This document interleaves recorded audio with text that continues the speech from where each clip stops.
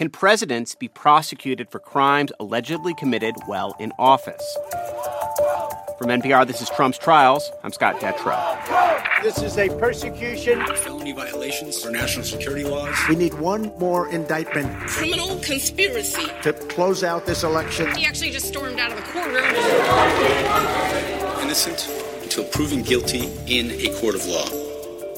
This week, we are once again focusing on the federal election interference case that'll be tried in D.C., one of the two cases brought by special counsel Jack Smith. This week, Smith took a bold step and filed a request to the U.S. Supreme Court asking them to answer this question. Can presidents be criminally prosecuted for crimes that they're alleged to have committed while in office? This question is essential because if the Supreme Court rules against Smith, decides Trump does have presidential immunity, then that undercuts the entire case. What the court does with this question and how quickly it does so will also have a huge impact on the timing of the trial and how it collides with next year's presidential election. As always, I am joined by NPR senior political editor and correspondent Domenico Montanaro. Hey, Domenico. Hey, Scott. Great to be here as always. Always thrilled to see you when we tape this. What's going on here? A lot happened this week. Yeah, I want to pick up on that thread that you mentioned there about time. Jack Smith and the Justice Department are really racing against the clock to get this case to trial as soon as possible. Why, right? Because we have this little event that's going on every 4 years called the presidential election, right? That you've heard me say this before, but the political calendar is a major factor here. If the D.C. election interference case gets pushed back enough, like Trump wants, it could delay the other trials, and it may not start until after the election. And if that happens and Trump wins, it may never happen at all. Any delays to any of these four criminal cases runs the risk of voters not being able to hear the evidence or gain the full picture of Trump's alleged actions before heading to the ballot box. And by the way, that certainly looks to be the case for Republican primary voters already. Right. Some key races will have already happened before the scheduled start of this trial. Now we are talking about this trial being pushed back. Trump could be the nominee by the time any of this starts to happen. Yep. We'll talk about that and more after a quick break.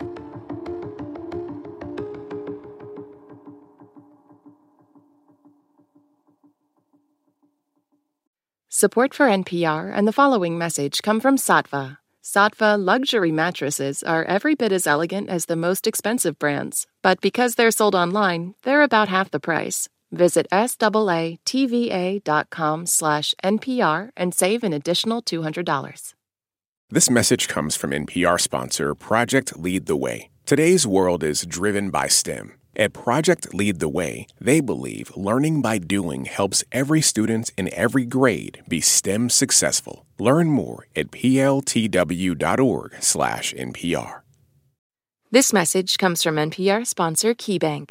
At KeyBank, they believe in delivering for their clients. Whatever the economic turn, KeyBank is primed to collaborate and help create solutions tailored to your ideas and your vision. With nearly 200 years of banking experience, they know a lot about being a trusted advisor. And whether you're managing growth, seeking solutions, or improving your bottom line, KeyBank is ready to be yours. KeyBank opens doors. Learn more at key.com/advisor.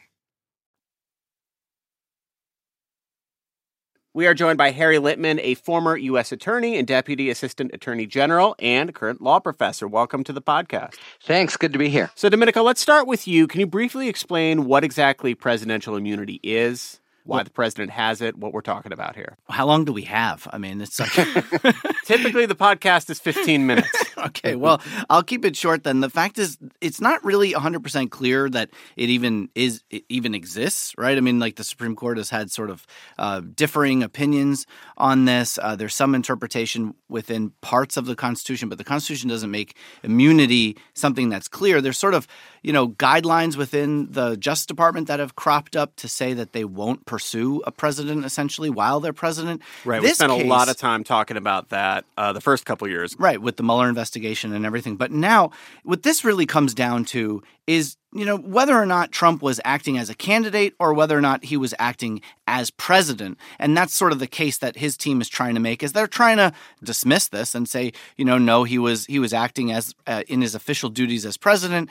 The lower court had said, no, actually, he was acting as a candidate. And Harry, I want to ask you about Smith's decision to appeal directly to the Supreme Court in a moment. But first, Is there any key thing to think about on the issue at question, presidential immunity, what's been written before, what's been ruled before, or what we've seen in the rulings so far from Chutkan and others? Yeah, so first of all, I think Domenico is a secret lawyer. He basically pinpoints that there is nothing said in the Constitution, but the Supreme Court has basically decided, look, there are certain instances that would so impair the operation of the executive branch. For instance, I'm sure they would say being in jail and trying to run the government, that we discern immunity. So immunity is just a kind of a policy call that they make to further the relations between, and the separation of powers among the branches. To Smith's move, I think it was really a masterstroke and one of those moves that look brilliant in retrospect, but nobody thought of, because there's two things happening, right? There's the immunity issue itself, which probably is the big one that is going to go to the Supreme Court, and then there's the ticking clock. Yeah. And so normally when you're ahead in the game, you let the other person, plod through. But there is this rare device where you can jump the line and take it right to the Supreme Court. And he was thinking, I think, if, it may come to if anyway, and if we lose, we're toast in any event. Yeah. So let's try to tee this up, because it's for the one trial that has the best chance of going forward and finishing before November 2024. On this immunity question, have we gotten a sense yet what the court has made of this request and what sort of timeline we're thinking about from a court ruling? We have, in terms of the timeline, Scott. So what we know is they hopped to when the DOJ asked them and made Trump submit a response, which would normally be 30, 45-day affair. You can get an extension by Wednesday. So they gave him 9 days. And we think they're going to have this on this super fast track. The best precedent for it is U.S. versus Nixon. So we know that they're going to move very quickly in deciding whether to take up the issue. No hints further than that, but that's a pretty big one. And just a quick note on the timing. Chutkan earlier this week said, I don't have jurisdiction anymore, and so I'm letting this go for now. The DOJ said, you can't set a trial, sure, but you could still keep going with the discovery, and she said no. So that means that every day now that we have until they decide immunity is basically 1 for 1 a day that the trial is being pushed back. So we really are looking, even in the best case, at a 30, 60-day delay. Okay, and Domenico, that's where the intersection with the political world is really important here. This trial was set to start March 4th. Trump is far and away the leading candidate in the Republican field. Walk us through how quickly he could sew up the Republican nomination next year. Well, March 5th is the next day, and that's Super Tuesday. And the 36% of all of the delegates will be allocated on that day. By the end of March, you'll have 70% of the delegates already allocated in the Republican primary. So, instead of almost looking at this as a convergence of the political and legal calendars, I'm starting to see a divergence in the two, because as these cases sort of get pushed further and further down the line, you're going to have a situation where the Republican nominee is essentially going to be sewn up sometime in the early spring, and you're going to have the trials really just starting to start up, potentially, even if we're thinking about this case in Georgia in August, right in the middle of the heat of a presidential general election. We have seen the way that Trump's numbers among Republican primary voters went up a little bit each time that he was indicted. But a possible criminal defendant presidential nominee is a much different question with a general election audience. Definitely, and our latest NPR PBS NewsHour Marist poll certainly bears that out. A lot of people are registering their frustrations with Biden as president, but there's a big difference between whether or not people who are frustrated with Biden would then sort of choose Trump. That's not what we're seeing in the numbers at all. Trump, in fact, was more disliked than Biden in our survey. 56% of people said that they have an unfavorable rating of Trump. 53% said that they have an unfavorable rating of Biden. So this is still very much a coin flip. So that's the timeline of things and how this is going to affect the presidential election in maybe a different way than we thought before. Let's talk about the legal question itself of presidential immunity and what we think the court could do with it. Harry, the Supreme Court has ruled several times now on issues related to Trump and legal questions. What do these past rulings give us, if anything at all, when it comes to clues about how they might think about this? You know, they do give us some breadcrumbs. There have been other settings in which the pivotal issue has been, was this guy acting as a president or in his official capacity, or was he what the courts have called beyond the outer perimeter of his official duties? Presidents have broad responsibilities, and if they're somewhat in there, even in the border, that they are okay. And the pivotal fact for Chutkan was this wasn't any kind of official sort of White House gathering. He's a candidate, and it's 100% clear that the Constitution is agnostic, the way they put it, about who wins an election. So a candidate has no constitutional stature, if you will. And if he's just saying, give me your vote, and he's, more than saying that. Well, he was saying, I won this your election voter, that I lost. or Mike Pence dies, or whatever. That will be the argument. This is no way within the outer perimeter of his duties. And, it's a very conservative court. Nevertheless, if I had to bet, it would be that they would not give him a pass. One very little clue, Justice Kavanaugh, who is considered the center of the court, actually said U.S. v. Nixon was one of the court's shining moments of 4-5 in his confirmation. I just don't see them saying, a president can do anything. I think it's interesting because Kavanaugh in particular is somebody I wanted to think about or was thinking about in all of this, not just because of his place in the center of the court, but also because in a lot of his lower court rulings and a lot of the ways that he's talked about the presidency, he's very much in favor of what's known as the unitary executive, meaning that the president has more powers than I think a lot of the checks and balances would ascribe to him. To me, also, this case, frankly, is the latest test of whether or not the president is above the law. And we hear attorneys general like Merrick Garland saying the president is not above the law. We heard Robert Mueller say the president is not above the law. But honestly, in some ways, the president is above the law. It just depends on how high or whether or not they can actually say he was acting as president or not. Harry, any sense that the court's ultimate ruling on this immunity question could affect the other three criminal cases we're talking about, the classified documents and obstruction in Mar-a-Lago, the Georgia election interference case, or the New York campaign finance case? Yes, the Georgia case. So if they're what they're gonna be asked to rule is a president when she or he is president has immunity. But former presidents, not yet presidents, they don't have immunity. So the New York conduct, recall that's in the heat of the campaign with Stormy Daniels. The Mar-a-Lago is after he's out when he no longer has entitlement. The Georgia case is down the middle. He is president. There's a little wrinkle in that it's a state case, not a federal case. But if the Supreme Court were to find immunity for a president, in a situation, I think it would necessarily have to hold as against a state as well that's trying to indict him. All right, shifting gears, talk briefly about the New York civil fraud trial. Testimony has wrapped up in that case. There's going to be final arguments in early January. I think the big thing to talk about here is the fact that Domenico, Trump changed his mind again. He had announced that he was going to testify for a second time, this time in his defense. First time on the stand, it was pretty feisty. He basically acted like he was, holding a campaign rally. And then an about-face at the last minute, not testifying. What did you make of that?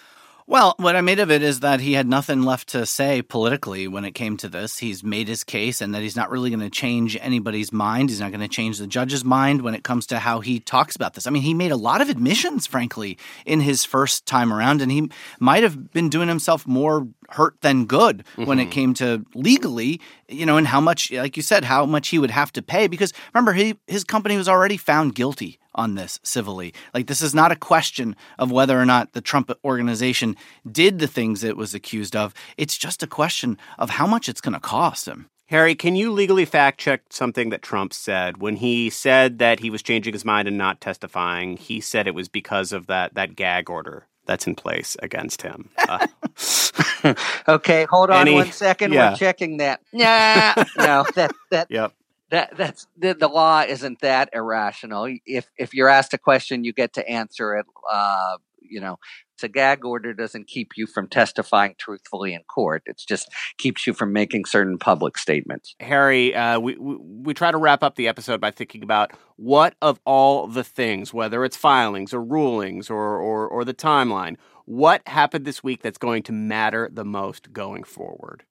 The Supreme Court deciding that it will very quickly take up or not take up the issue of Trump immunity.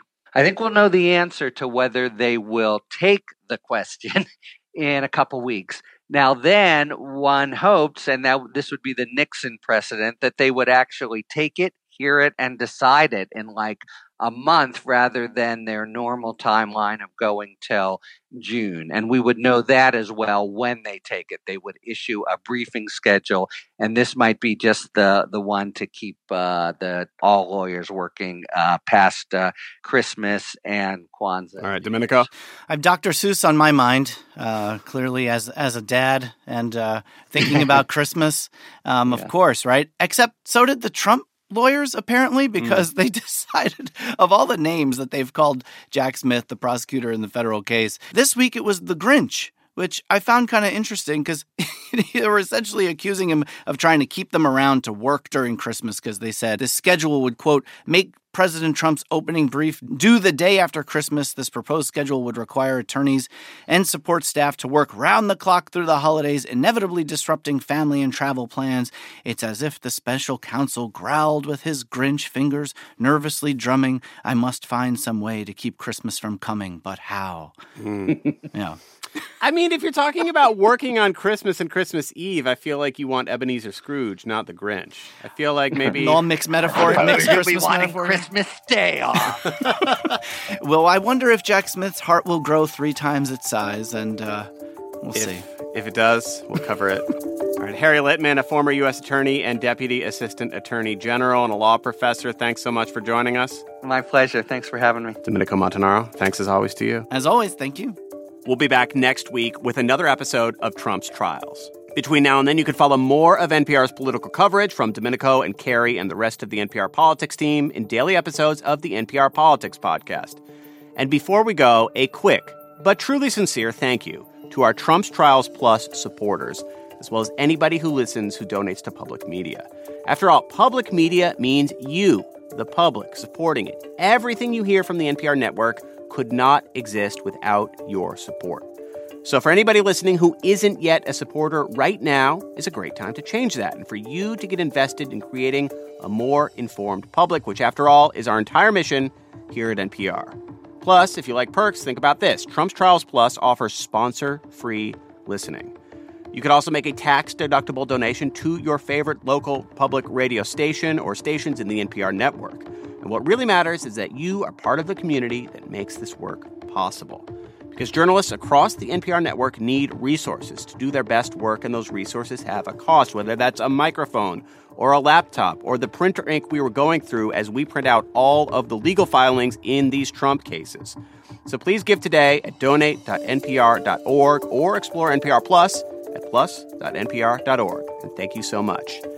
The show is produced by Tyler Bartlam and edited by Adam Rainey and Steve Drummond. Our technical director is Kwesi Lee. Our executive producers are Beth Donovan and Sammy Yenigan. Eric Maripodi is NPR's Vice President of News Programming. I'm Scott Detrow. Thanks for listening to Trump's Trials from NPR.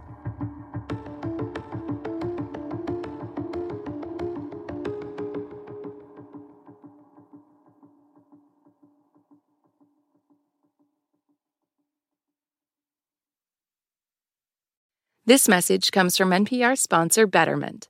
Confusing eye contact with a mysterious stranger is never chill. But Betterment is the investing app that lets you be totally chill about your finances. Betterment.com. Investing involves risk. Performance is not guaranteed. This message comes from NPR sponsor Chevron, taking action to keep methane in the pipe. They've trialed advanced detection technologies and are committed to evolving facility designs and operating practices. That's energy in progress. More at chevron.com/methane. Summer is for going to the movie theater because it's too hot to stay home. It's for driving with the windows down, listening to your favorite music. It's for stretching out while you're on vacation to gobble up a TV show. For a guide to some of the TV, movies, and music we are most excited about this summer, listen to the Pop Culture Happy Hour podcast from NPR.